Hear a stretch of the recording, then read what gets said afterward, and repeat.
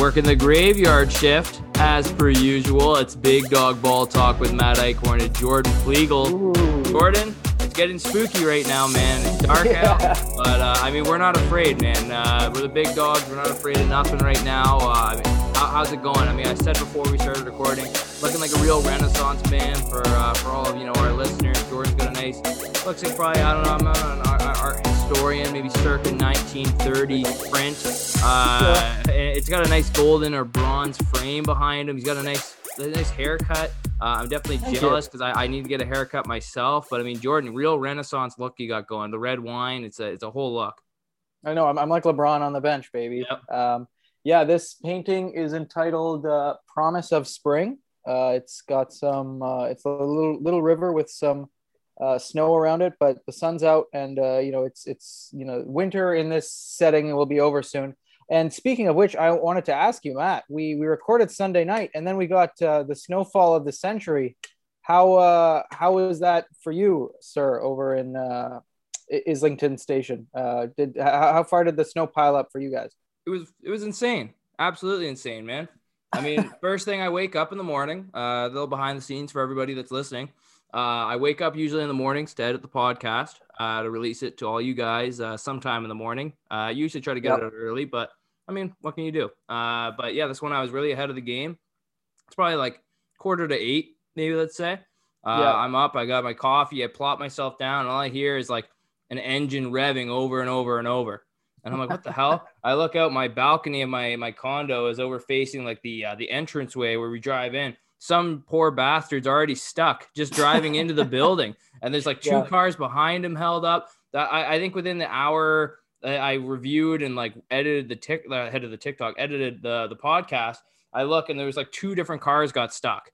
So they finally got a plow to come through and get it. But it's like, I've never seen Toronto like this. Me neither. My father, Paul, was, he sent me a photo from 1999 when I was originally living in Toronto, as a baby. And there was a huge snowstorm that they called the military in to provide aid because there was so much snow.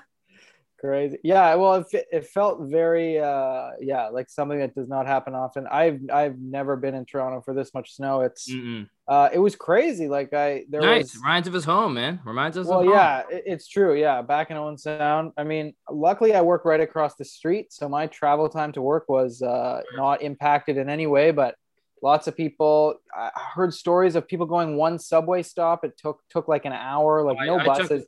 I took one look outside and said, fuck this. Yeah, no, it was crazy. And I think it's still, even today, like my girlfriend, Annie, she goes and, she takes her car down to rehearsals and stuff, but we haven't even bothered taking the car because coming out of our parking garage, it's a slightly sloped hill and there's still ice on it today and not worth it. I still see people, just yesterday, someone got stuck close to our place. So pretty crazy.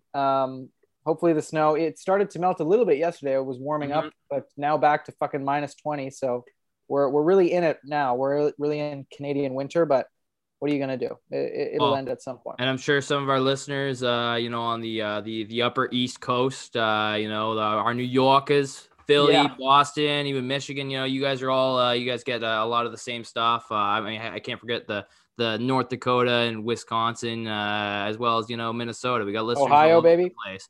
You guys get our feel. Illinois. You know how crazy the snow gets, and I hope for all of our down south listeners, West Coast listeners, you can live vicariously through us, and you keep enjoying your highs of, oh man, I'm not a Fahrenheit guy, but 20 degrees like Celsius is cold for you guys. But yeah, what a stupid system, Imperial. But everybody. Welcome to Big Dog Ball Talk with Matt Eichhorn and Jordan Flegel here, bringing you the takes that make you quake, give you belly aches because you just can't get enough of it. You keep filling your gut with it, filling your tight little belly. Matt. You really picture that, can't you, Jordan? Yeah, well, I don't know. Hey, we live the content, man. Like, we're the ones that divulge in it the most. And so you guys can start your feast on our content right now. Let's get into it. The Phoenix Suns and the Dallas Mavericks just wrapping up about an hour or so ago before us recording right now in the Eastern Standard Time Zone. But the Dallas Mavericks, one of the hottest teams in the league, but unfortunately not hot enough to beat the heat coming from the sun. The Suns were able to take care of business on the road. Mark Cuban really probably upset about this one. Definitely was yelling at the scorers this game. I don't know if anyone else saw those reports of Mark Cuban during the Raptors game yelling at the scorers table, but maybe we'll talk about the Raptors. We'll sneak them in there a little bit later. But yeah, Jordan, I mean, the Phoenix Suns, they did what they had to do. They stopped a couple big runs from the Mavericks. They got back in close, and it looks like, again, the Mavericks might be legit, but they're still just not at that contender status yet. And the Suns are just proving to us even more and more every single day that they're a real threat to go back to the finals this year. Yeah, for sure. And, you thought maybe this game would be close, and it was kind of in the first half. Luka was doing his thing. He was on in this game. He finished with 28, 8 and 8. Not the most efficient night, but he was, him and the Mavericks were clicking in the first half, and then the Suns, like some of the or many, I should say, of the great teams do, like they really turn it on in the third and the fourth. That second half, Phoenix started hitting threes. They ended the game on a 22-6 run, which was crazy. Just put all hopes to bed, of the Mavericks getting back in it. It was still sort of competitive and could have turned out to be a close one in the end, but. You see it time and time again. Chris Paul teams, they don't lose close games. They win. Well, he'll never let it happen. He knows exactly what to do at this point. Like his body is not what it was. He's not the same kind of speedy point guard he was when he was a young buck. But his brain is at another level. He knows exactly what to do. In any situation, and in those close games, he knows who to find, whether it's Booker or, his shooters on the wing or Ayton wasn't even in this game, but you mentioned it before we even started. Shout out Bismack Biyombo coming in and filling those minutes at center, along with JaVale McGee, who's still playing well for the Suns.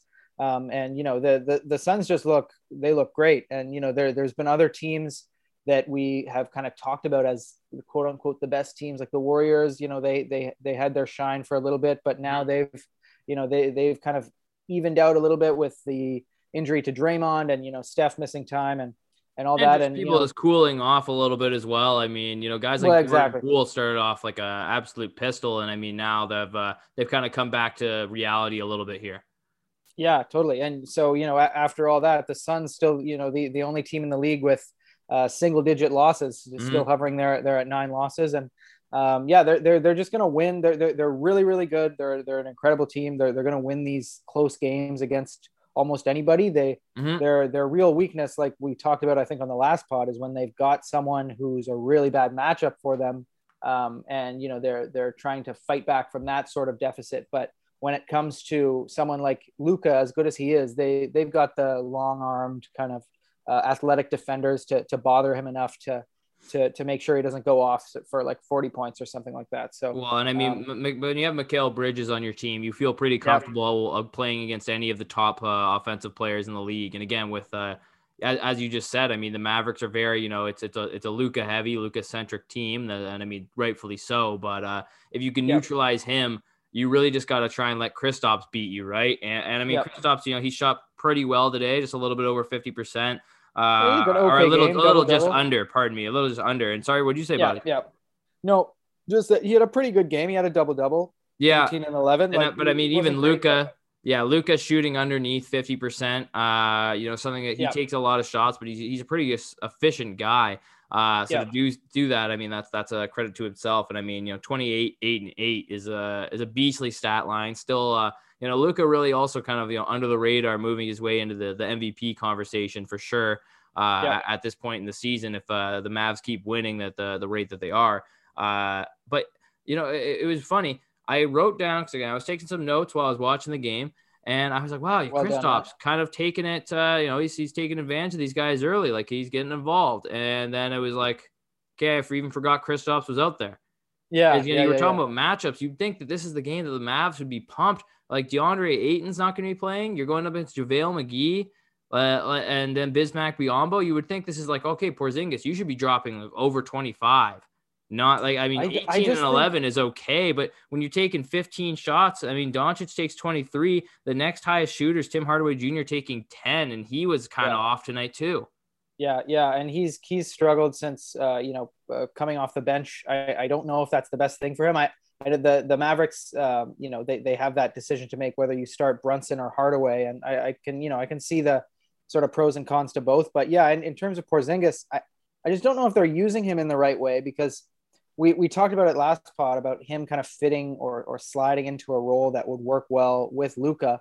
And Kristaps Porzingis, like, yeah, you want him to take advantage of matchups, but he was never at any point in his career like a guy who banged down low, a guy who used his body weight to get down low and make a post move or something like that. Like, he was always a guy who could stretch you out to three. Yeah, exactly. But who just happens to be 7'4" or whatever he is. But since his sort of injury concerns and that extended time that he missed, he just hasn't been as fluid. So it's kind of like, you don't really want to post him up. That's not the most efficient thing, but he can't really get around guys and move the way he used to sort of move earlier in his career, especially in New York. And I think Jason Kidd's just kind of struggling with how to get the most out of him. And but you're right. Like, however you do it, you should be able to take advantage of another team when their starting center is out. And JaVale McGee's turned himself into a competent defensive guy, and Biyombo's always been a pretty good defender too. But you've got so much height, especially over Biyombo, if you're Porzingis, and then with JaVale McGee, like, you should be able to do a little bit something. So I do agree with you. I just don't know. I think maybe we're at this point kind of slightly overrating what Porzingis is. And I think he's overrating himself, what he thinks he fucking is, because all the rumblings last year about how he wants to be a star. But I'm like, if you would just embrace this kind of, stretch five, pick your spots kind of role, I think everyone would be happier and the Mavs would be better for it. But I don't know when or if he's going to realize that. And, I don't want to be too hard on him, because if you're going to score 18 and 11 every single night, but a lot of times he doesn't even give you that. So we'll see how he does. The Mavericks did fight in this one, but I think it just came down to, Phoenix, as good as Luka was, Booker matched him with 28 himself, and they're just so good late game at execution. It's they're going to beat almost anybody when they're on. Well, and this also just kind of confirms my belief that I'm stuck with like a 70-year-old's brain when it comes to watching some sports at times. And I mean, Charles Barkley on the halftime show going off about how Kristaps doesn't take guys into the paint. Talking about he's soft, he's 7'4", just throw a hook shot up, man. You got all these 6'5" guys on you. Take them. That's what I've been saying. I think I've said that probably every single episode about some big man. In every episode of this podcast, I've probably said at one point they need to do more post-ups and just slow it down, do a hook shot, like take it to the basics. But how much does Kristaps weigh? Because like, I don't think I can think of him really doing a lot of hook shots, if I'm being honest. Like, I've seen him do like layups like on the block, but like never like a straight up like a baby hook even. Like, it's really just a fadeaway or nothing. Yeah, he's 100%, like you said, a face-up guy who that's his whole game. But I like the idea of him getting down into the post and just using his height advantage in some way. But I think fucking, hypothetically, I feel like someone like Kyle Lowry would, keep Kristaps out of the paint. He would just plant his ass down there, and you wouldn't be able to move him. So there was a couple times, Chris Paul was mismatched onto him, and Chris Paul likes to work out of the paint, out of the post. And a couple times I know at one point he actually did do he backed him down to did a fake. He faded away, but then he passed out of it at the last second. And I mean, Chris Paul again, like to go back to the Suns. I mean, a true leader for the Suns in this comeback. And, we mentioned Bismack Biyombo, like, again, credit to Chris Paul, because he's making these guys look this good. Like, this is the same Bismack Biyombo that's been floating on the Hornets for the past, purgatory 3 years or whatever, man. Like, this is not like some changed, like revitalized Biyombo. I mean, who knows? Maybe it is. I'd love it to be. Probably not. Probably isn't though. Like, he's doing the exact same things. It's just like, when you have a guy that takes so much attention and can find you no matter what, if you're a super athletic guy that can just take it hard to the rim, like he made DeAndre Jordan all NBA first team. I was going to say, so where would DeAndre Jordan be? Happen. How much money would he have in his pocket without Chris Paul? Like, yeah, there's so many big guys even early in his career, Tyson Chandler, like when they played Yep. together on the Hornets, like so many big guys. Every time they see Chris Paul, they should be, buying him dinner, buying him something because he's got a lot of big guys paid. Hell, and I mean, Chris Paul even held DeAndre Jordan hostage so he could keep him Yeah, he around. did. So, I mean, people forget that. DeAndre Jordan was going to go to Dallas a year earlier, and then they got to keep him around just so they could lose in the conference semis again. Yeah. So, yeah, shout out to DeAndre Jordan. Your agent must suck.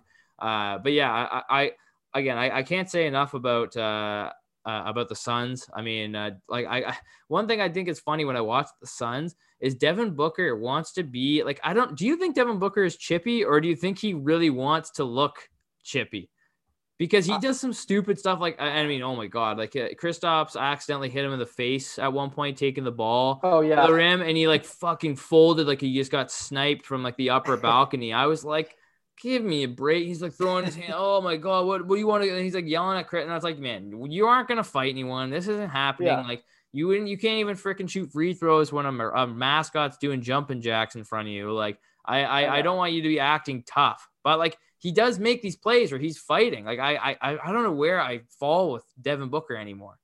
Yeah, he's weird. He's handsome. He's a handsome guy. So you never think that a handsome guy is also going to be a tough guy. Yeah, I don't know. I think it's the Kardashian Jenner curse. Like it's gonna come around at some point it gets you no matter who you are. So I'm a little worried for Devin Booker, but like I will say though, I kind of had an idea of who he was before this past year's playoff run when they got to the finals. But like I think he's tough as nails. Like I think he's a guy you want on your team. I didn't think that honestly before I saw that last year. But at that being said, I was super fucking annoyed when I saw the no double teams in pickup video and obviously the mascot thing. So you're right. He's kind of it's hard to pin down what he's really like. And the whole thing about him being pissed off about being compared to Kobe, I'm like, man, I don't understand. Like, I think people are doing it in like it's in a positive way. Like, I don't get why he got so mad about it. I know he was trying to kind of show respect to his mentor and everything, but I'm like, in today's game, you are the closest thing to him. I know you guys aren't the same player, but like, I don't know. Part of me is like, you could have just taken that as a compliment. But I think it was because I did see a lot of like people on Twitter being like, "Oh, how are you supposed to be like Mamba mentality if this, or how are you going to be Mamba mentality?" Well, that's a good point, though. I agree. Oh, it is a good point. I'm not disagreeing with them, but I'm just saying, like, I understood his frustration. You know what I mean? Like when he was all like, because again, for him, I guess as a guy he looked up to so much, and he's supposed to have taken so much from, and he has. I mean, we've seen the improvements, and the mentality. Technically, the mentality is what you want it to be, baby. I mean, know, if it's, but if I it's do like think you want to be more of it. No, so like so do I. Into it more, like sure. Like Kobe didn't flinch when Matt Barnes, faked a pass right at his face. Legendary. Inches away from his I don't want to hear it about the new camera angle. No, that didn't happen. No, that was fake. That was that was fake. That was like when Anthony Davis shaved his unibrow. It was all just CGI. Yeah. But I want more of that from Devin Booker because that's what I mean. I didn't think he really had that, but then I saw in last year's playoff run when, he turned it on defensively in the finals and throughout the playoffs. And when he was, making winning plays in a bunch of different ways, rebounding and, sacrificing his body and things like that. I was like, okay, yeah, this is Mamba mentality. So yeah, if I was Devin Booker, I would lean into that kind of mental aspect, being a little bit tougher and not being phased by all the distractions. Cause that was what Kobe was all about. And, why not take that, not just sort of the mid-range game and the footwork, take everything. Cause Kobe was great for a reason. And I would lean into it if I was D-Book, but he's going to do his thing, obviously. Well, and one last thing before we move on to our next segment, I don't know if I've ever actually publicly announced this. So this is going to be a great story to tell. The first time I ever heard, and it was weird because obviously somebody else had heard it like this too, but then it just ruined my perception of the entire song.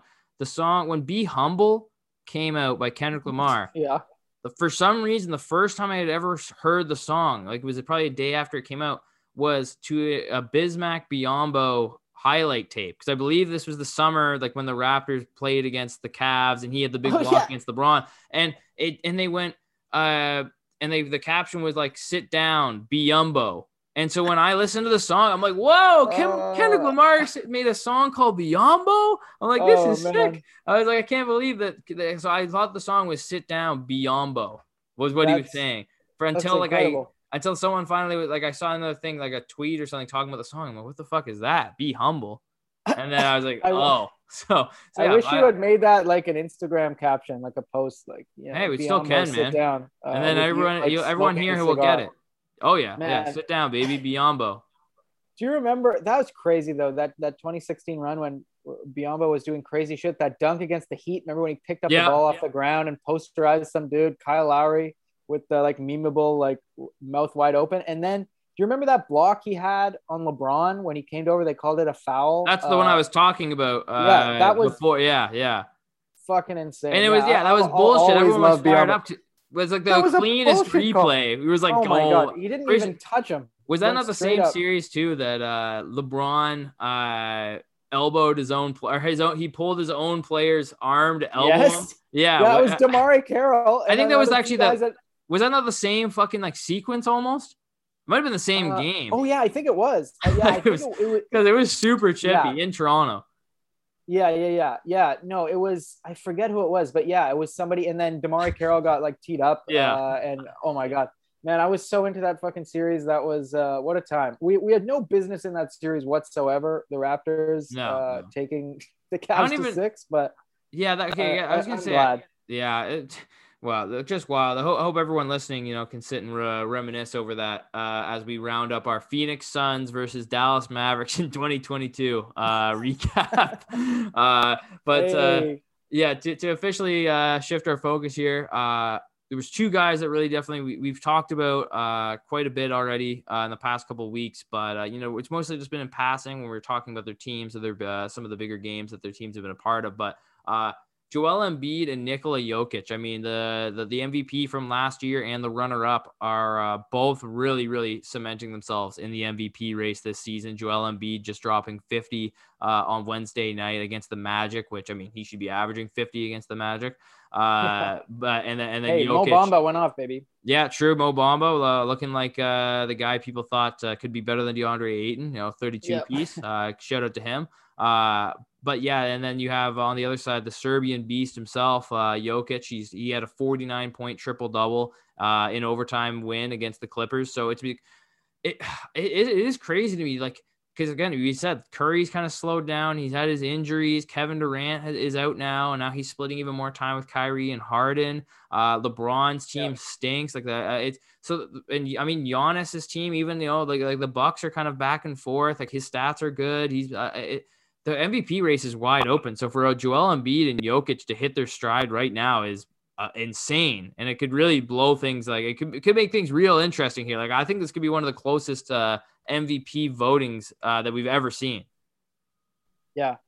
I mean, like, I just love the fact, and going back to last year, I love the fact that it's two centers. This. Like it feels so like something that's been missing from the game for a really long time, and not like. And not to throw him under the bus like I often do, not like Dwight Howard center kind of MVP candidacy, but like centers that are do so much. Like in the case of Jokic, score, rebound, and pass, and actually turn themselves. In the case of Jokic, a good defender this year versus Embiid, always been one of probably the most dominant defenders, especially when he's on, but one of the most dominant defenders in the league. Who can stretch you out to three and score in a variety of ways under the basket. Like these two guys are so special, and the fact that we get to watch them right now, like I almost wish they were in the same conference so we could see them go up against each other in the playoffs more often. Maybe down the line they could meet in the finals at some point because they're still relatively insane young. Finals. But it'd be just crazy to watch those two go up against each other. Like Embiid, like reading off his last two games, or last sort of few games, his game logs going back 50, 32, 32, 25, 31, 31, 31, 31, 31, 34, 36, 36, 23, 41, 32. Like he's been on a fucking tear. He's probably been the best player in the league over that, stretch going back a couple weeks now. Like Yeah, he, honestly, if he keeps this up, I think he will be in first place. Coming sort of through the middle stretch of the season here sure. for MVP voting, because even looking at the standings, the Sixers and the Bucks are almost even in the standings. Like the Bucks are up by like 1.5 games on them, Mhm. and like you mentioned, they've kind of been up and down. And the Sixers, you would sort of think that they would be further down in the standings, considering they're missing Mr. Simmons, and have been kind of up and down themselves in terms of other personnel. But Joel Embiid has kept this subpar group really afloat, and more than afloat. Like there's nothing I can even say to sort of demonstrate how good he's been. And Jokic on the other side, him and the Jokicets, they're trying, they're really trying, and his stat lines are just as impressive. And obviously He's had a couple now, like 50, like he had a 19 game not that long, like insane. a couple days ago. So like he's going at, his stat lines are nuts, because again, like I remember Russell Westbrook's MVP season, he had a couple 50-point triple doubles and stuff, and people were losing their minds. This is a 7-footer or a near 7-footer doing this, not a guy who's a freak athlete that has the ball in his hands every single like second of the day. I mean, this is like the guy working hard down low. I mean, obviously he's hitting threes and he's playmaking for his team like he's a point guard.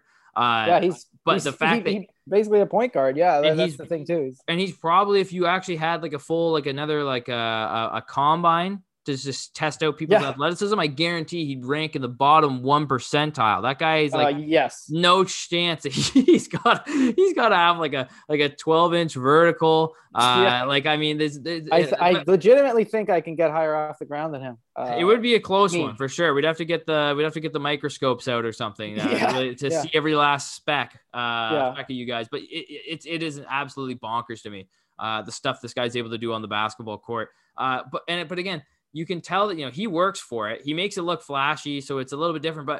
And this is why Embiid, though, I've said before, is like when it comes to like just having one guy for one game, and Joel Embiid to me again is like he's probably in my top 5 current players, if I'm being honest. I think he's that good when he's fully healthy. Like he's kind of like Shaq. Like nobody has an answer for him. Even the best, like Rudy Gobert has had trouble guarding Embiid. He's Shaq, who can go out and hit a step back three. Like and that's crazy. The thing. So you can't guard him anywhere. There's no one in the league, I think, that really can like truly clamp him down. He'll have an advantage somewhere. It's just if his mental game is going to be there to do it, and he just makes it look effortless.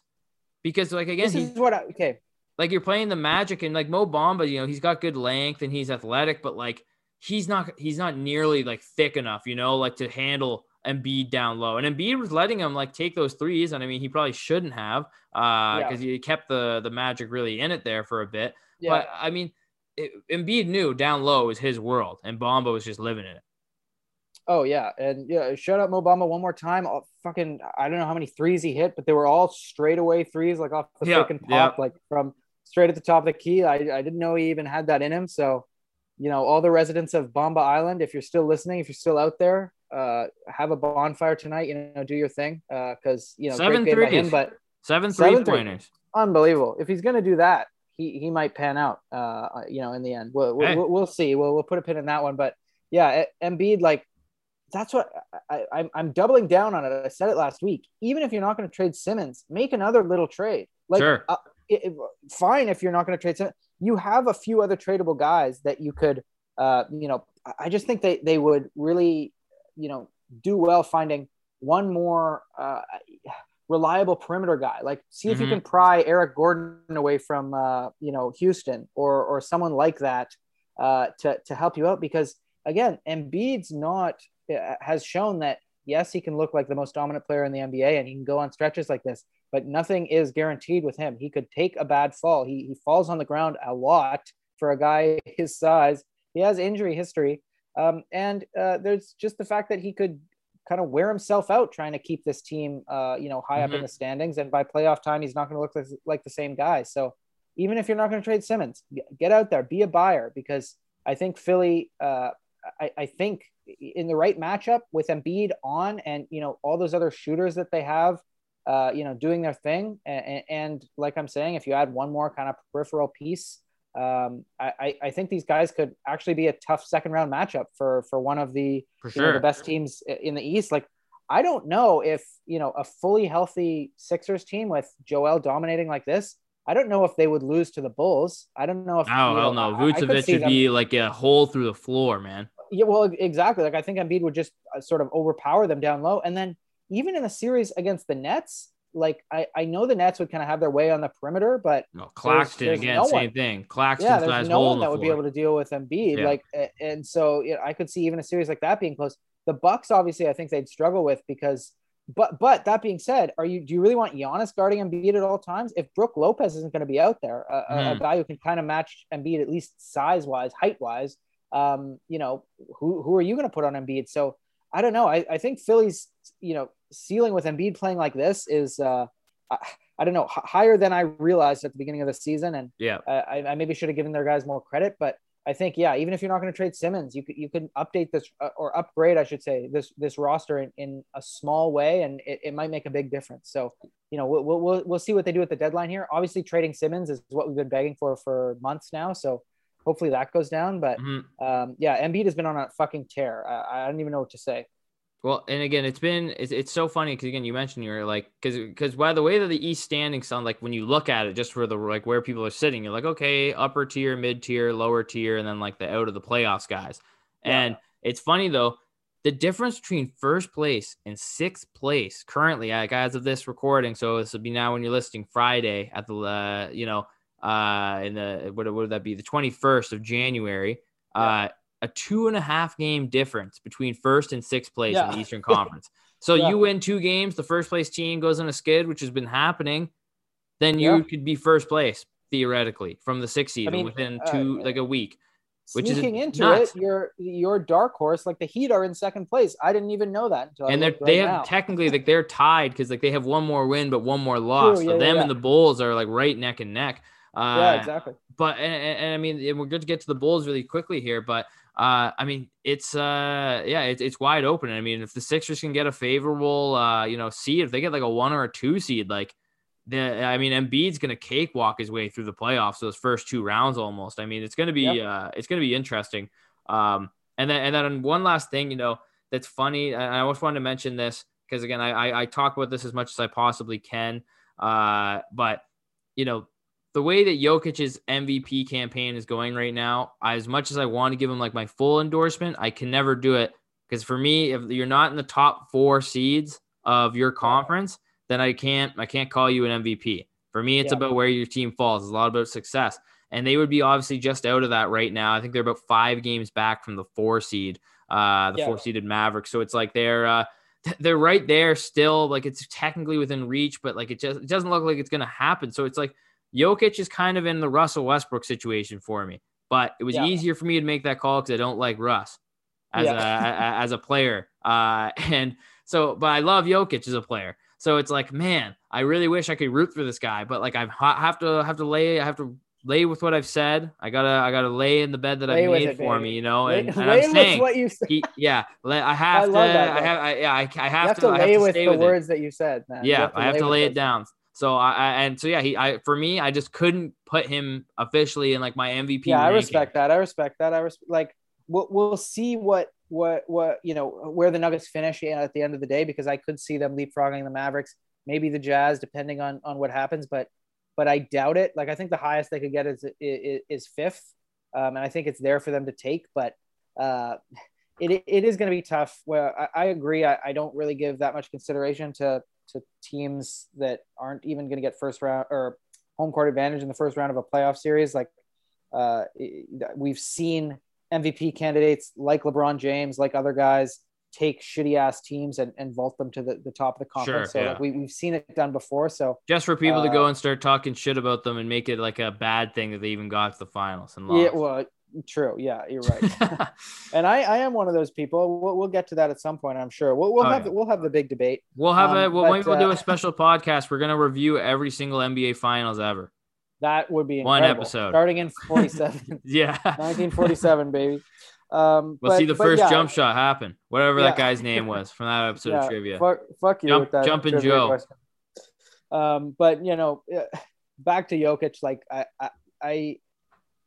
like Michael Malone, the coach of the Nuggets, going like basically a media tour saying Jokic doesn't get enough respect, and I agree that he's probably one of the most kind of disrespected or kind of Forgotten. like afterthought, forgotten defending MVPs that we've got. But I do think a lot of that is just Denver's record. Like if they were up there top three in the conference, I think he'd definitely be squarely in that conversation. And so a lot of people put him there even now, but just too many injuries to the Nuggets, bad luck with MPJ and Murray, and even missing Barton for that time in the past. Like there's been a lot of kind of injury concerns with the Nuggets. So hopefully they can sort that out going forward, because another guy, you don't want to waste his prime. You want to surround.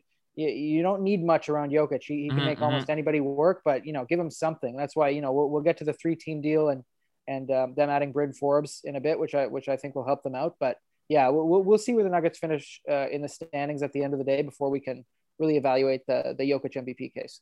Well, and to move on now to another contending teams. Teams plural there. Their matchup because again one really needed this win. The other one, it's all gravy for them. And we're talking about the Chicago Bulls taking on the Cleveland Cavaliers. This one was a close one. It came down to the wire, honestly. And again, like when I watch the Cavs, I look at the team and it's just like I can't believe how good they've gotten so quickly. Because whenever I see the lineup roll, I'm like, they're gonna get smoked. I'm like, there's no way they're gonna compete. And then it's like they're winning the game at times, especially against a team like this. But I mean, the Bulls finally ending their losing streak. They were able to get into the win column here, and they were able to beat a tough Cleveland team. So it's a great sign for them because again, we were talking about them, maybe being frauds. I still have the fraudulent alert button sitting right here on my desk in front of me. I'm not afraid to do it. What color is it? Just red, beat red. Beat red, beat red, man. So it's looking tempting. I've even got a little light that flickers behind it. So it's like, oh man, it's kind of like the easy button from I was Staples. Gonna say Staples. Yeah. And instead of saying that was easy, it goes, they're a fraud. So it was nice to see though. I mean, obviously Debo hitting the dagger shot to kind of put them ahead. It was almost, I think, almost 2 whole minutes of game left, but it really stretched the lead out, took the energy completely from the crowd. I mean, in a good way, this one being in Chicago. So, I mean, Jordan, I wanted to get your take here in a second, but, I was, as much as I was impressed with DeRozan and Vucevic, I really think Ayo Dosunmu needs a little bit more love. The second round pick, also from the Illinois area, might actually be Chicago native. I think so. Just had his number retired, his high school number. So shout outs to Ayo. But also Kobe White, someone we've talked to. About a couple times here. Really stepping up in these games for them when they're lacking and coming off the bench. Like the depth at guard is tremendous with this team. Yeah. For sure. And like you're talking about these guys stepping up, because they had no Levine and they had no Alonzo Ball, who we got news is going to be out. I think they said about 8 weeks, which is I heard 6 to 8 weeks was the quote, which that's brutal. Yeah, huge blow for Chicago, who we've mentioned is already kind of struggling here, and they did really need this win. Hey, silver lining, we always got to find one here. The bald eagle, Alex Caruso was back. I mean, Matty Ice did hit a nice 3 at one point, which everyone gets fired up about. But Alex Caruso is also back. Had a huge chase down block at one point in the game. Yeah. No, they sorely needed him. Like at least, balls out. But Caruso's back because they need those defensive-minded guards to, really bring them energy and, extra possessions and all that. But just Dosunmu for sure. And Kobe White, like. He's really showing, why he was such a high draft pick and, doing sort of things that I didn't see happening for him yet this year, especially with those other guards that were, ahead of him in the depth chart. So 100% the Kobe White play and his development continuing can be another kind of silver lining with Levine and Ball out for however long that they're both out of the lineup. And, I got to give credit to Nick Vucevic though, because my God, like 24 and 12, he actually had a classic kind of vintage Orlando Vucevic game, which they sorely needed.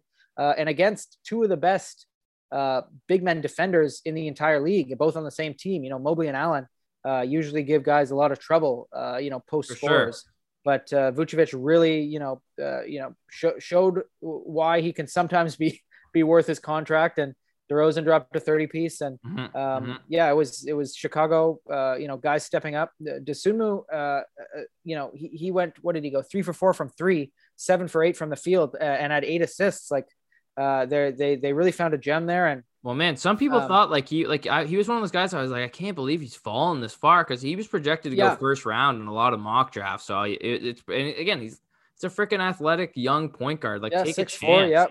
He's got an okay jump shot. Like, you might give him a shot. I don't know. I would have been fine with pretty much any team taking him. Yeah, no, for sure. And the Chicago, we're sort of talking about how they've mortgaged their future, and this team's going to be kind of cash strapped and with no way out if this team doesn't work. But they're actually looking like they've got a few nice young players, especially when they get Patrick Williams back at some point.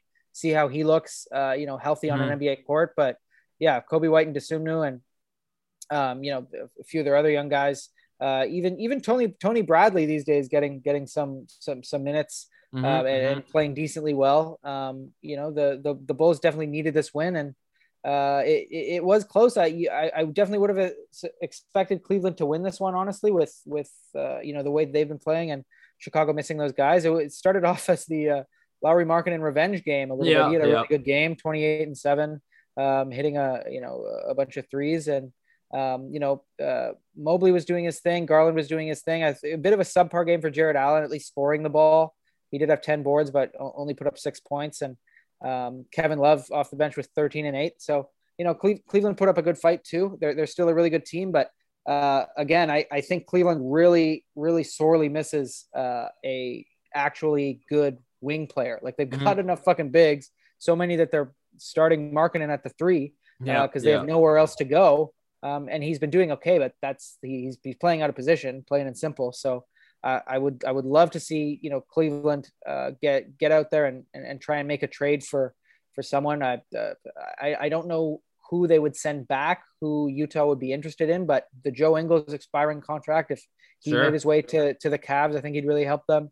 Eric Gordon, like we talked about before, one of the few kind of veterans that's definitely going to be available at the deadline that is showing he can still really play and help a team defensively and, shooting the 3. Anyone would really help them. Well, no, I think that would actually be an interesting spot, because I've kind of had the same idea. And before I want to give you I'll throw who I'm thinking of there. I'm sure people who listen to the podcast probably know who I'm going to say. But I just want to point out, this was a funny matchup to me, just from like being a basketball nerd / just weird guy in general. Watching it, I was like, cool. They get to see like the really small team face the really tall team. Because like DeRozan starts like the 4 most of the time, right? Yeah. And then you got Lauri Markkanen, who's 7 foot, playing as they have 3 7-footers on the court. Like, that's insane for a starting 5. I remember when then they have Garland, who obviously drops it down pretty low, because he's only 6'1", 6'2". But I remember when people were freaking out about the Sixers when they had like their average height of 6'7" or 6'8" or the 5, when like it was like Josh Richardson was their smallest guy that was 6'6". That's what they remind me of. So it was funny when I'm like, okay, we get to see, like, is it better to have just a bunch of short guys shooting the ball, running around, or just like get tall guys and beat them up down low? What works? Exactly. I mean, it doesn't really. I guess smalls win against talls. That's the takeaway. Congratulations to small people everywhere. I mean, me and Jordan are both respectfully 6'8", so I mean, we can't relate. But we stand a short king. You know what I'm saying? Yeah, for sure. I couldn't imagine what it would be like being like 5'11" or something. That'd be embarrassing. Yeah, fuck that.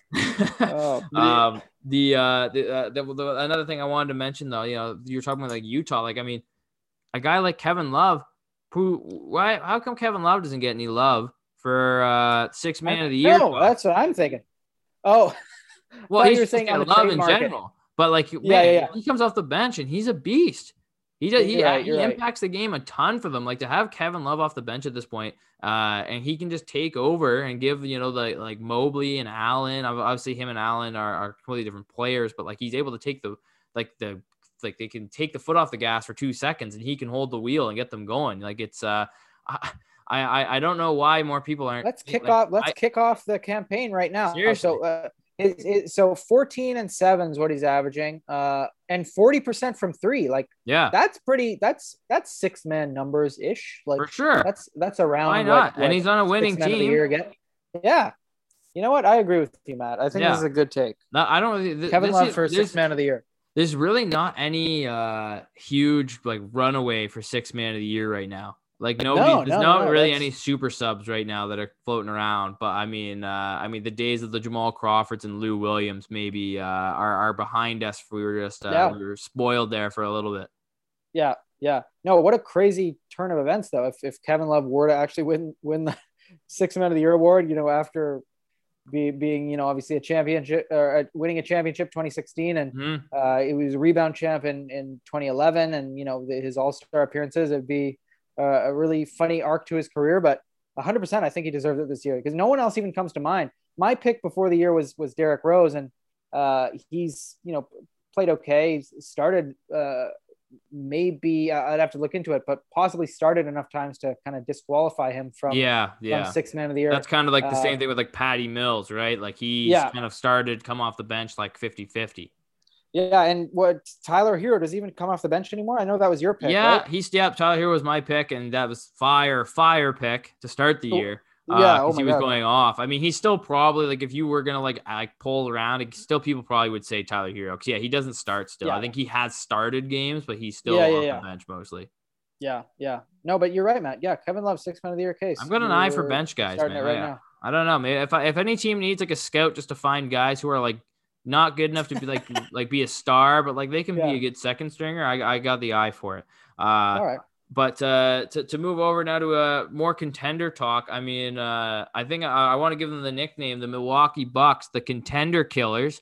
Whenever they seem to match up against these teams whenever they're up there, they're not David, but they're taking on all these Goliaths, and they win pretty decisive games. Like, I mean, some of these were close, but I mean, in the past 2 weeks, just to name a couple, I mean, they beat down the Nets, they beat down the Warriors, and then they had a tight one, but all in all, a pretty solid, convincing win over the Grizzlies.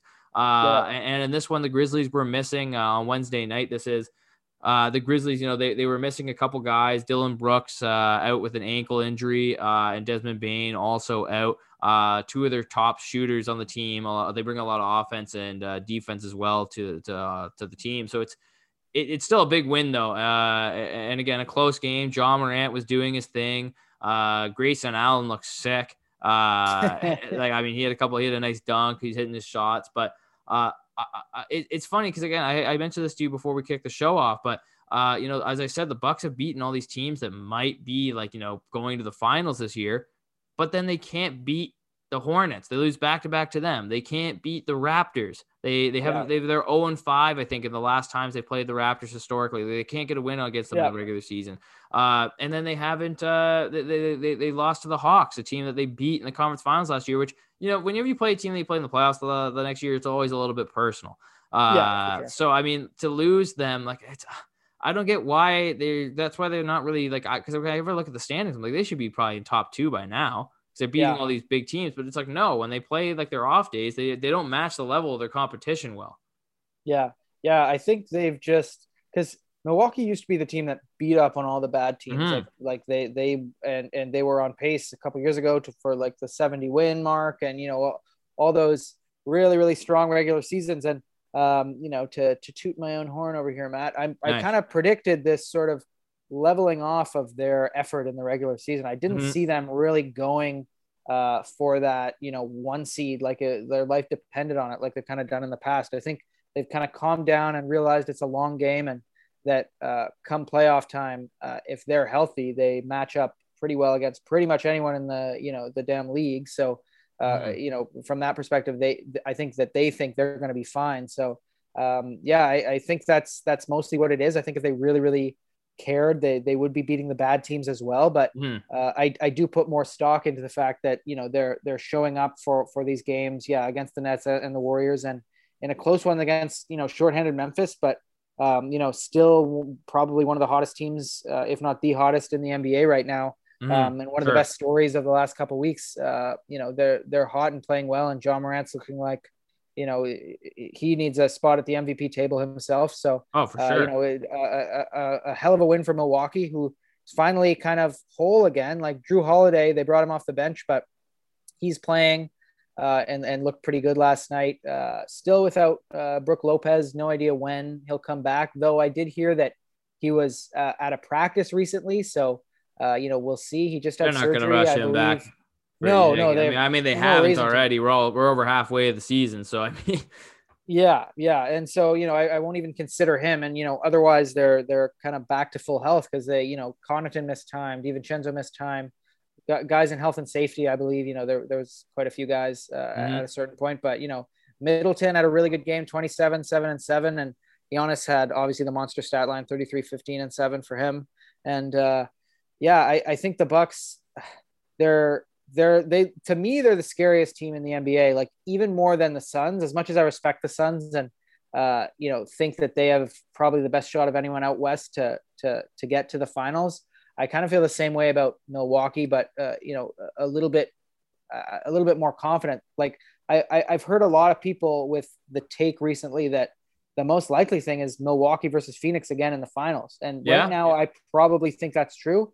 And honestly, though, right now, if Phoenix doesn't sort of just kind of stands pat, if both teams don't make any changes, I think Milwaukee would win again. I think there would be no one, and no scheme to cover up the fact that Giannis was just going to run amok on you. Like a fully healthy Giannis that now already has a championship under his belt. He's going to feel pretty good going into that one. Well, exactly. So I don't know. Like the Nets are still lurking, like as a team that I think Milwaukee would still really struggle with. That depth sucks, man. That depth stinks. Well, you're right. That's what I'm saying. Like every I don't know day if you that saw, goes by, I'm like, it was only like an hour ago. Paul Millsap and the Nets are mutually parting ways. I knew it. I knew they were gonna have to part with someone, like whether because they signed all these kind of names that used to be people, but now are pretty washed up, and then they're kind of peripheral other guys that no one's really heard of have actually been playing better. So they have to, they decide between Griffin, Millsap, or somebody. So I'm not surprised. From what I gather from the report, I think they're not releasing him, but they're going to be trading him to a contender, I think. Oh, gotcha. So okay. I think that at least maybe I'm misunderstanding what I read, or maybe I'm just too full of it to remember at this point correctly. But I know that the whole thing was he wanted to go to a contender where he actually would be able to play, essentially, since he's been just stashed away. I think he's probably had a couple DNPs, if I'm being honest. Like I think he has, I think he was out for like personal reasons at some point. Like there was, I'm not sure exactly what was going on, but he was not been getting any kind of playing time at all. Well, I mean, again, when you get a team full of 45-year-olds to just be your bench, I mean, the Lakers. The Lakers, same difference. Like it's brutal. But no, I definitely agree. I think right now, the Nets are one of the only teams that may be able to really compete with the Bucks right now. But I think that even the refs know that the Bucks are going to be going deep into the playoffs, and I think that they believe in the Grizzlies too, because like this game, especially in the fourth, this was reffed and officiated like a playoff game. They really swallowed the fucking whistle. I mean, at the end of the game, there was a couple I think it was 2 minutes left. And I mean, if you're a Grizzlies fan, like you have a right to be a little bit pissed. They were playing hard ass full court trap. And, they were pushing and they were kind of trying to, force that foul. And then they ended up, passing it down. And I think Giannis got an and one dunk out of it. And the flexed after. And then the Grizzlies were all like, well, what the fuck? Like, what can we even do? Like, it was great in the beginning when they were really, everyone was battling. Like, Jaren Jackson Jr. was really showing, like, he's legit, a guy who really gets slept on. He had a couple nice, taking to the rim, like, off the dribble. Like, he's looked really strong this year. I mean, not a guy who's going to get in, but, maybe he should have got some more all-star love, all-star consideration this year. He's definitely not going to get in, but maybe he should have got a little bit more. But no, it was nice to see. It's always nice when, we get to see, it's not like playoff hockey or anything, but it's nice when we get to see a little bit of playoff basketball atmosphere going down. Because again, hey, it's probably not going to happen. But I mean, a Grizzlies versus Bucks finals would be crazy. It would be entertaining for sure. Oh hell yeah! Like Memphis is so fucking fun. They're so deep. Mm-hmm. They have so many guys who just come in and do their job well. And yeah, Jaren Jackson, like he can still hit the three. He had two last night. He shot 2 for 6. Mm-hmm. So not the most efficient night there, but he still stretches you out. You have to respect him out there. But the thing this year that's really changed about him is he's become an insanely good defender. Like he had 4 blocks against the Bucks. I think he's second in the league in either. I just saw it the other day. It's either in blocks per game or total blocks, but he's sneakily top 5 shot blocker in the NBA. He's kind of become that this year, and really anchoring their defense alongside Steven Adams a lot of the time.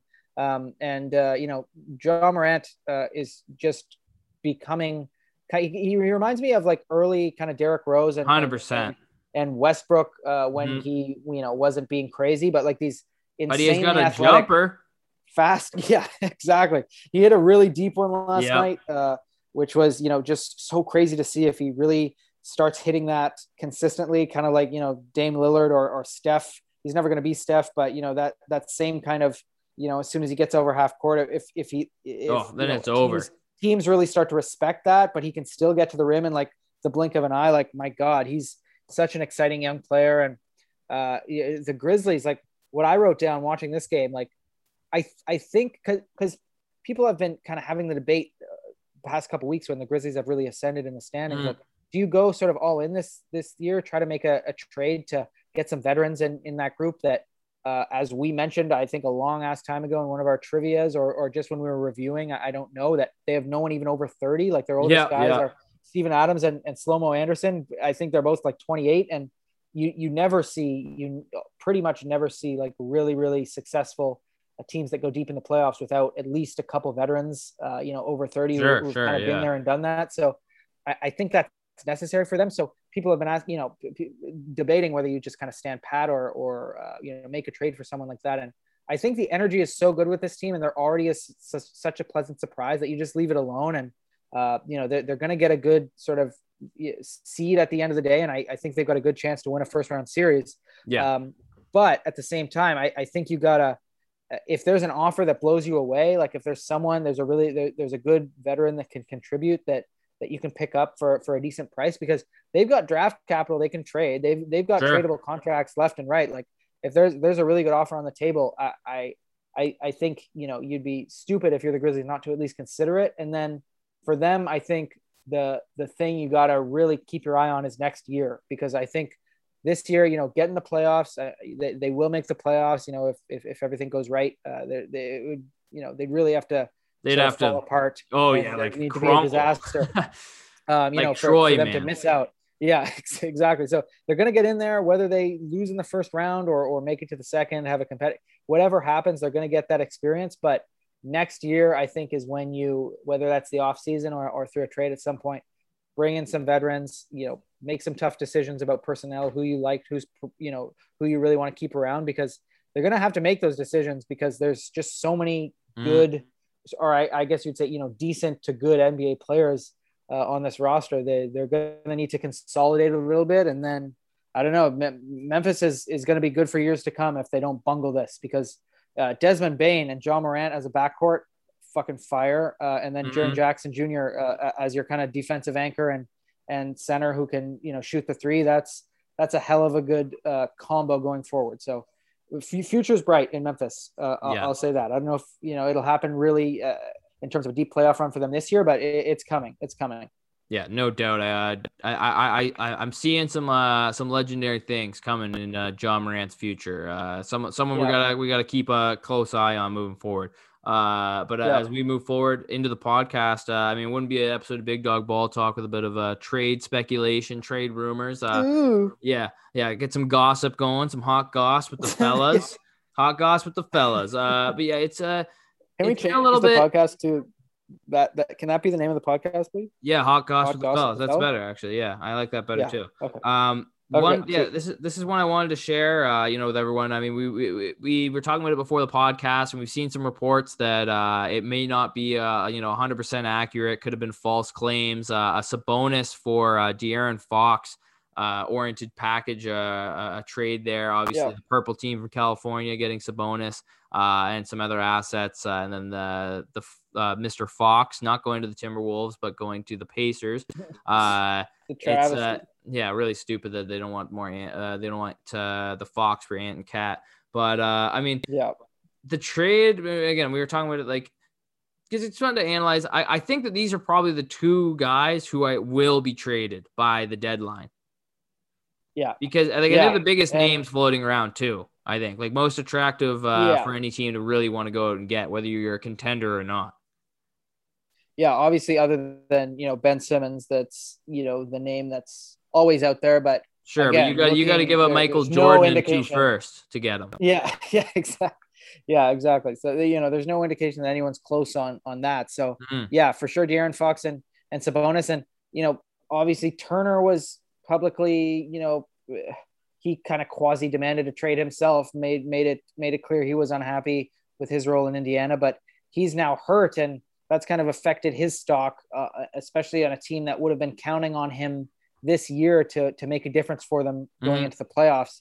If you can't even count on him to be healthy, there's not as much of an incentive to trade for him before the deadline necessarily. So I think that puts even more the likelihood that Sabonis gets traded even, at an even higher sort of clip here. So we'll see what happens. But yeah, so this is from Slam. It says, here's the editor's note. On Wednesday, reports stated that the Kings were shopping De'Aaron Fox in trade talks with the Pacers and 76ers. Since then, The Athletic has reported that the Kings have reportedly reversed course and will not trade Fox. So I don't know who to believe, because there's the original report came from some guy at the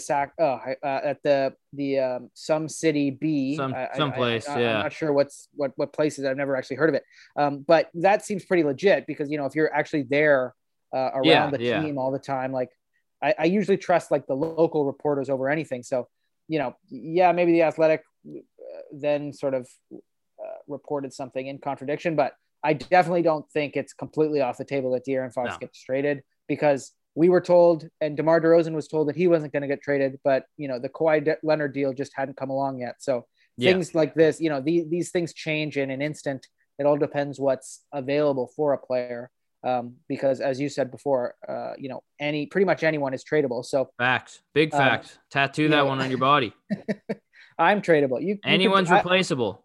Like you could tell me tomorrow you're getting Nico in here instead of me. And no, I was going to say I'll trade. I'm going to trade you and 2 first-round picks for Bill Simmons. I'm going all in, baby. I'm going all in. Bill, yeah, I mean, I'll take it. You and Bill are pretty much the same. Well, I get to run the ringer. I get to, you do all my. I'm actually helping you, man. I'm sending you to a contender. You're right. I'm trying to help you, man. Let me help you. I'm on an expiring, but De'Aaron Fox. I would like to see him get moved, though. And all, since we're talking about him, because like this fucking editor's note goes on to say the team, the purple team we're not going to mention, wants to build around De'Aaron Fox and Tyrese Halliburton. And I'm like, yeah, okay, go ahead and build around those two if you want, but they're going to continue to kind of cancel each other out. You don't need 2 point guards. You don't need to quote unquote build around 2 guys that play at the same position and who obviously are better with the ball in their hands. So I think you keep Halliburton if you're smart, and this team we're talking about is not smart. So they'll probably do the opposite of what I'm recommending that they do. But if I was them, I would keep Tyrese and trade Fox, because I think, for Fox, you get a pretty decent package. I think you can talk someone into, someone who needs a point guard into giving you something, pretty decent back. But whoever they decide to trade, I said this way back, just make something, make some fucking move, because this team, your absolute ceiling is maybe sneaking into the play. And if that's what you want to do, then fucking fine. But you have the Barnes contract, you have the Buddy Hield contract, like pretty sizable ones that, you can move and make some pretty interesting stuff happen on the trade machine. And then, when moving to Sabonis, if he's unhappy, and, if he does want to move, like I always saw it playing out as Sabonis staying as a Pacer and Miles Turner being the one traded, but If Sabonis does move on, I would like to see him go to a better team than fucking Sacramento. I don't want to see him wallow down there. For sure. I'd like to see him go to at least a semi-okay team. So we'll see what happens. Obviously, trade talks are going to continue to heat up. But as much as I like talking about these two guys, I just want a Simmons trade, baby. That's all I want at the end of the day. So Jordan, we'll see. I want to pick your brain. One of them I already told you about, but I'm going to tell you about the one that I came up with myself when I first saw these reports. So let's say, maybe someone at the Athletic is just being fed some BS. They're throwing, they're throwing the meat to the wolves over there while they're distracting you from the pot of gold in front of you. They're trying to take it from you, but you're good. The moon landing wasn't real. Shout out to RFD. But here's the trade. The Indiana Pacers get De'Aaron Fox, Marvin Bagley, and the Pacers first round pick. And then they would get the least favorable. So so they'd be swapping first essentially. Okay. And then the Kings would end up getting Jeremy Lamb, Justin Holiday, Sabonis, and Goga Bitadze. So they would get essentially a starting five where you would have Sabonis and Halliburton, and then the Pacers you'd have your kind of 3-guard court with Fox, Brogdon, and Karis LeVert if he's not also moved at some point before the trade deadline. I mean, I don't really think they would make either team that much better, if I'm being honest. But I mean, it's the trade that I think makes sense by the numbers if they're going to do it straight up. I mean, Marvin Bagley's only got one more year left, and then I mean the Pacers can do whatever they want with him. They can run him and see if he works with Turner, but I mean probably wouldn't because he's horrible. Like I mean, I shouldn't say that because Bagley actually had a pretty nice game the other day. But he's gonna be doing better, but still. Yeah, but again, even that this was the best that I could come up with because I was like, yeah, this trade just doesn't make sense to do with each other. I don't know why. Like that's why when you brought up like the report was possibly like it's not actually gonna happen. I'm like, yeah, maybe they were just like, wait, are we just talking because we both want to move guys and we're just hoping we can think of something? Yeah, like it seems so forced. I know it's weird. Like I also. Like, I don't think you need another point guard if you're Indiana, if you're going to keep Malcolm Brogdon. Mm-hmm. Like, I don't think Malcolm Brogdon and De'Aaron Fox are a good backcourt. Again, there are a lot of NBA teams that could use De'Aaron Fox as like a speedy point guard who has shown that he's a good sort of reader of the game, like the guy who can play the pick and roll and make smart passes and is still super young. You can kind of mold him. He's obviously having a really down year by his standards, and I think that's just because he's miserable down there, and would like to be moved as soon as possible. If you gave him some truth serum, I think that's what he would say. So I don't know, like the fucking Knicks would. I think they would love having De'Aaron Fox. The Celtics, if they could swing, a deal for De'Aaron Fox, I think he could really help them. There's so many other teams, but not Indiana. Sure, yeah. Like Malcolm Brogdon is good. He's holding it down. They do not need a point guard. So yeah, I understand, or I realize that these are the two teams that are likely to make a trade. Like you said, I just don't think it's going to be between each other. Yeah. No, I agree. But to move on to the next part of the podcast here. I mean, we haven't seen a lot of it this year, but the hot seat starting to really set some asses on fire here. And Frank Vogel, he needs the fire extinguisher. AD, get off your injured ass and pull the nozzle out. Sign on the card that's attached to it. Make sure that they know that you were the one that did it. Date it, sign it, and we'll file it with the fire marshals. It'll all be good. But please put Frank Vogel's hot seat out, man. It's burning hot. The Lakers are not a team that are going to sit around and let a coach be mediocre, especially when you have LeBron on it. No. And LeBron's also not going to want it. I mean, he hasn't said anything, and he hasn't been, LeBron has been known to point fingers at the coaching staff when he doesn't like them. So, I mean, it hasn't come to that point, but I mean, you definitely got to be thinking about a change, right? If you're the Lakers front office. Well, for sure. But I'm also like, why isn't Pelinka getting more blame for that? Why aren't the architects of this team getting more? Oh, they're horrible. They're stupid too. They're like, I get it. But Frank Vogel, like, you would think that if you won a championship, as a head coach a couple years ago, you'd have a little bit more job security. I understand that, especially when you go to a franchise like the Lakers, and not to mention you are coaching LeBron, that you are gonna probably be sacrificed unless you are sort of performing at your best, because LeBron teams, they, for whatever reason over the years, like the coach gets the axe first most of the time before anyone's going to sort of take responsibility for the fact that LeBron's just kind of not making it work. And to be clear, it's not LeBron's fault at all. He's playing incredible, kind of out of his mind this season. Sure. I think he's not getting enough recognition, if that's even possible. But I don't know. I feel like it definitely makes sense that he's on the hot seat, and I'm not surprised by the reports at all, but I still just don't think he really deserves this. He's had so much shit to work with this year, between Russ and the freaking old folks home of role players that they have. And I think he's had one of the toughest jobs too, not to mention because he doesn't have the guy that anchors their defense for the past however long. Like Anthony Davis has been, out. How long has it been? 2-3 weeks now that he hasn't been playing. And I think even longer, man. It's been a minute. Yeah. And so again, I understand it, and I'm not surprised. I would not be shocked if he gets fired, but this whole idea that he's being evaluated on a game-to-game basis is probably such a fucking hard thing to do as a head coach. Like, you're sort of like overthinking probably and sort of doubling back in your mind about every decision you've made each game. Like, that's not conducive to going out and sort of getting a free-flowing win and using your coaching instincts and that sort of thing. And I don't know. I do think he's going to be a casualty, but I think it's mostly because of the fucking Lakers' stupid team building strategy and the fact that they have nothing else to do. If you can't trade any of your players, you go to firing your coach. Sure. But like, who are they going to pick up midway through the season that's really going to change their playoff outlook? Like, are they going to hire a new coach? Who do they? I'm not even sure who they have on the bench right now as an assistant. Yeah, it's good you bring that up.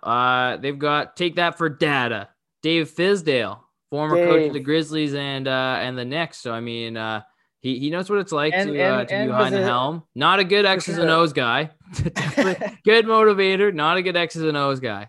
Well, see, that's the thing. LeBron doesn't need an X's and O's coach. He just wants someone, to put on a brave face and, act like he's doing some coaching when LeBron's the one, really drawing up all the plays. And, Fizdale was there in Miami with LeBron. They've obviously got a relationship. So, like I could definitely see it happening. That just seems like the thing that's going to happen. But again, I think if there was a move to be made, a trade, an easy sort of pathway to improve this team first, I think in another situation, they would have tried that first. This literally just seems like it's a little late in the season to do it too. Yeah. And it does seem weirdly late. Like I not that I feel bad for, Frank Vogel, who's going to be making his millions no matter what happens, but I just do think he's being used as the scapegoat here. And I don't know 100% if it's the right move, because he is a good defensive coach, and the Lakers won that championship in the bubble because they had an incredible defense that, really protected the rim well. And they used their, not just Anthony Davis, but Dwight Howard and, their kind of role players that, and all the fucking guys that are on Washington balling out right now, KCP and Kuzma. And like, I was just thinking the other day, how great would the Lakers, how much better would you feel about the Lakers just this season if they just hadn't made the Russ trade? Like, honestly, they'd be so. Kyle Kuzma's averaging like 14 rebounds. He's a rebounding fucking monster. Imagine KCP out there, actually someone who can actually defend on the perimeter and hit shots. Like, it's really just that simple. And Montrez, say what you will about him in the playoffs. Fuck the playoffs. They need to win some regular season games. Like him coming off the bench, being a beast down low like he is. I know he's kind of cooled off. He started the season really, really hot, but MVP talks. But the simple move of not trading for Russell Westbrook, the Lakers would be so much better right now. And my God, I don't know.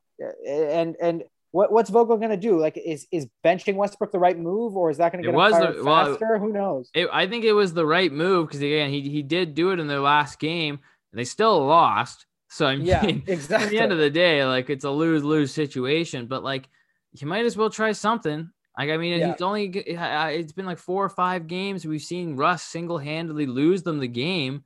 Like before, like there's got to be a point where you're like you sit Russ down. He's got to understand. Like look, Russ, we got you in 4K. 1,000 camera angles. People's phones like recorded this. Look, this is you, man. You're the one that's doing this to us. I know. I mean, can you fire an NBA player? Because I mean, I think they'd be better firing Russell Westbrook than Frank Vogel. True. And there's chatter again. Like I don't know. I would be so shocked if this actually were to happen. But the John Wall for Russell Westbrook trade might actually be the only thing that makes sense. The trade that's already happened, between Houston and Washington a couple years ago now, I suppose. But like the Houston was supposed to be playing John Wall, but it's not happening. He's still just sitting on the sidelines doing nothing. And again, if you're just going to pay someone to do nothing, and especially if you're Houston, if you want to lose games, trade for Russell Westbrook. He'll go out there. He'll play. He will lose you games faster than having John Wall sit on the bench. So trade for Russell Westbrook. You will be guaranteed a top 3 pick for sure. He might screw with the development of Jalen Green and the other young guys, but they're already kind of wacky down there in Houston anyway. So I don't know. And then, like I've mentioned before, I think John Wall would be a slight upgrade. Not the best fit again with LeBron, but definitely, anyone's better than Westbrook. So at this point, we'll see if those two teams have the balls to make that trade happen, or if there would be any sort of motivation from either side to do it. But it's possible. And if you threw Talen Horton-Tucker in that deal, maybe got Eric Gordon back somehow, that would really sort of turn around the fortunes of the Lakers here. Making a trade like that, getting rid of Russ, bringing someone back in. But there's really not a lot of options. I know we kind of discussed it last pod, but I don't think any team pretty much in the NBA would talk themselves into trading for Russell Westbrook at this point, unless you're trying to lose. Yeah. No, I agree. I mean, it's seeming like almost an untradeable contract, but we'll see what they can do. And again, I hope that, our listeners also agree with me on this.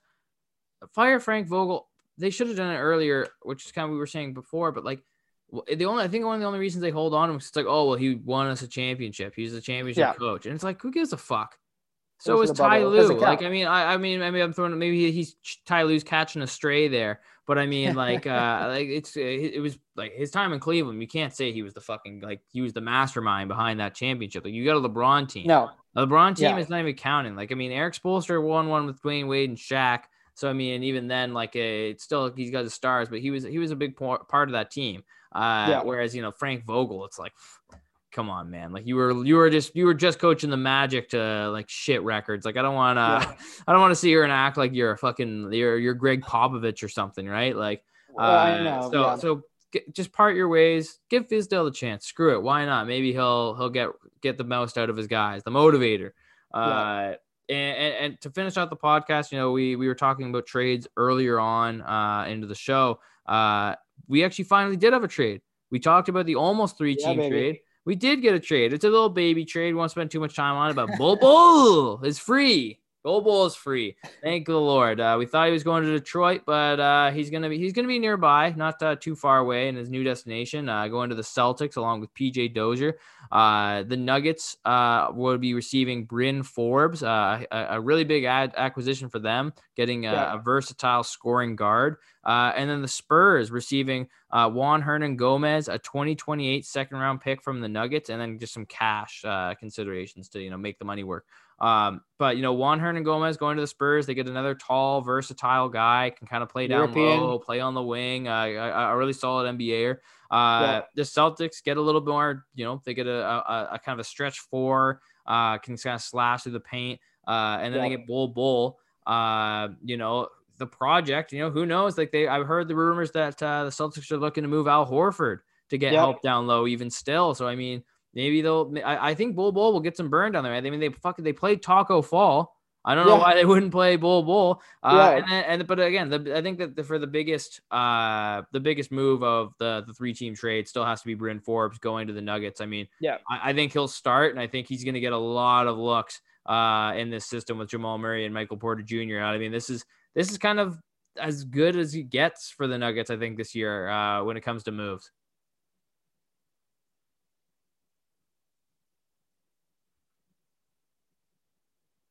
Go. I'm picking it up.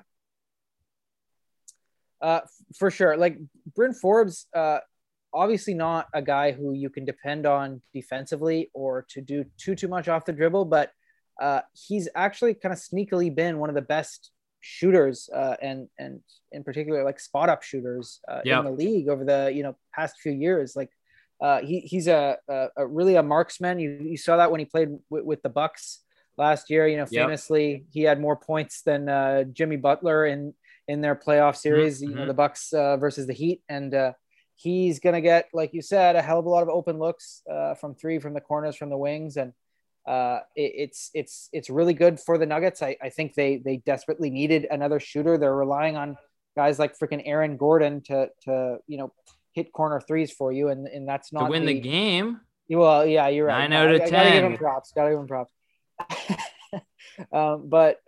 You just more really elite shooters around Jokic is a good formula. So I definitely think this is a good move for them, and I give the Nuggets the sort of best trade grade in this transaction for sure. And like from Boston's perspective, Bol, why not? Sure, yeah.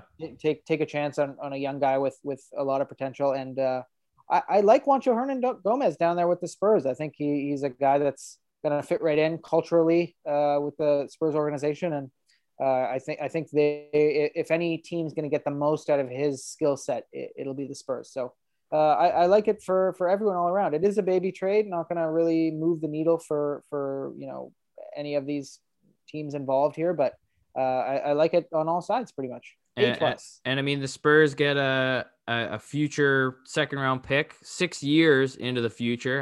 You love to see those assets thrown around. Like, okay, yeah, will Pop still be there? Yeah, our analysts are saying that the Nuggets are really gonna suck in 6 years. Yeah. So we really want the second round pick so we can draft some Euro stash guy from Bosnia, the Spurs way. But yeah, it definitely a baby trade, but it's always nice to get that there. I know that there was another trade we didn't talk about a while ago, a couple weeks ago, but like it was such a small baby trade that I don't think either guys are even playing. But definitely want to touch on it. Bol, you're free, my friend. Go and run amok, run through the pastures with Jaylen Brown and Jason Tatum. Boston fans are going to love you. You're playing in a huge market, so I guarantee we're going to see tons of every single basket Bol gets. We're going to see now. It'll be on your Instagram feeds. Just wait. House of Highlights. It'll be House of Bol. How are they gonna chant it? Because they used to say taco. What are they gonna say?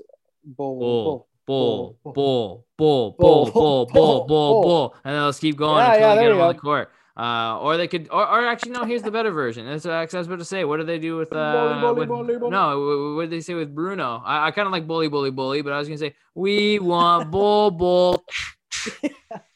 We want Bol. Yeah, come on. I think you can just start yelling Bol's name at random times, just like a bunch of pigeons or Seahawks, whatever the hell they were in Finding Nemo, instead of mine. Bol. It's just a flooding of his name. Boy. So we'll see how it goes. I mean, I don't have my hopes up. I don't want to get my hopes up and just to be disappointed. Yeah, I don't think he's going to play that much. Honestly. No, I don't think so. I don't see it happening right now. I mean, you're not going to play him more than like Robert Williams or Al Horford. I mean, even off the bench, it's going to be tight. Yeah. With Ennis Freedom running amok as well. But you're right. Like, are the Celtics making this move to shore up sort of Bol or as their backup? Yeah, with eyes on trading Horford down the line. Yeah. We'll see, because that'll be interesting, because Horford's got a sizable contract that they would need to get a sizable contract back. So for sure, we'll keep an eye on that. We are detectives here at Big Dog Ball Talk. Well, as well as detectives and podcasters, Mondays and Fridays, We also do Wednesday specials. Sometimes so Wednesdays. Next Wednesday coming up, we'll remind you on Monday as well, but we're going to be having a all-star draft special. Jordan and I are going to unveil our starters and reserves right before it goes live to air. It'll be the Wednesday. They're going to be releasing the starting 5 officially for the NBA All-Star game. But we're going to have the whole goddamn team. So you're going to know, you're going to be in the know. And if it's different from what we have, then they fucked up. So don't worry about what they say. You'll get the real one Wednesday morning. A little treat for you guys. We always like to throw in at least one, maybe even 2 when we can for our audience here. One more thing, if you guys can, sauce us a follow at Big Dog Ball Talk on any social media, most active on Twitter. We get a lot of takes out there. We're going to have a lot more stuff for engagement for you guys, polls, quizzes, whatever you want. And then of course, make sure to download us, share us with your friends, rate us 5 stars, again, rate us less than 5 stars. I don't care. You just better have a good enough reason for it. But again, all the support we've gotten, guys, has been awesome. Things are moving. And what's quickly. our email, Matt? What's our email for questions? At Big Dog Ball Talk privately. At Big Dog Ball Talk at gmail.com. It's in the bio of all of our social media handles. Everything is all in our bio here. Whether you're listening to us on Spotify, Apple Music, or wherever else you like to digest your podcast, you can find all of our information. And send us suggestions, questions, whatever you want. We want to hear from you guys. Or again, reach us on our social medias. I'm sure you can find us. And again, thank you guys so much for your continued support. I've been Matt Eichhorn with Jordan Flegel for Big Dog Ball Talk. And as my friend Jordan always said, find time to play in the snow. Play in the hate snow. on the snow. Yeah, I mean, I honestly hating on the snow. So I was coming in to my condo the other day. It was the day that the big when the snow had really come down, 60-incher, as I was calling it these days. They were older than me. They had a mid-30s couple coming in with some really cheap flimsy foam looking toboggan thing. The ones that are made of foam, but they have these little plastic handles. They break apart, they don't work. But they were and they were covered in snow. I'm like, oh, you guys are going out for a little toboggan or whatever. And they're like, oh yeah, it's just so fun. And I'm like, okay. I was like, where the fuck did you go? Why are you so snowy? I had a lot of questions. But hey, those people obviously have heard you say this. Yeah, well, I've been saying it for a long time. All these things I mentioned at the end of podcasts. Ever since high school, what was the hill? What hill did I live on? Was that 6th Street? Something like that, man. No, that was 8th Street. 8th Street, right down the middle of Owen Sound, Ontario.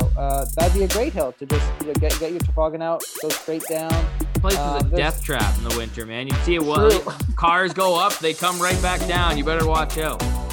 So Matt, come on, get out in the snow. Make me a promise. You're gonna go play in the snow. I think one time you pushed me over in a shopping cart into the snow. So I'd say that was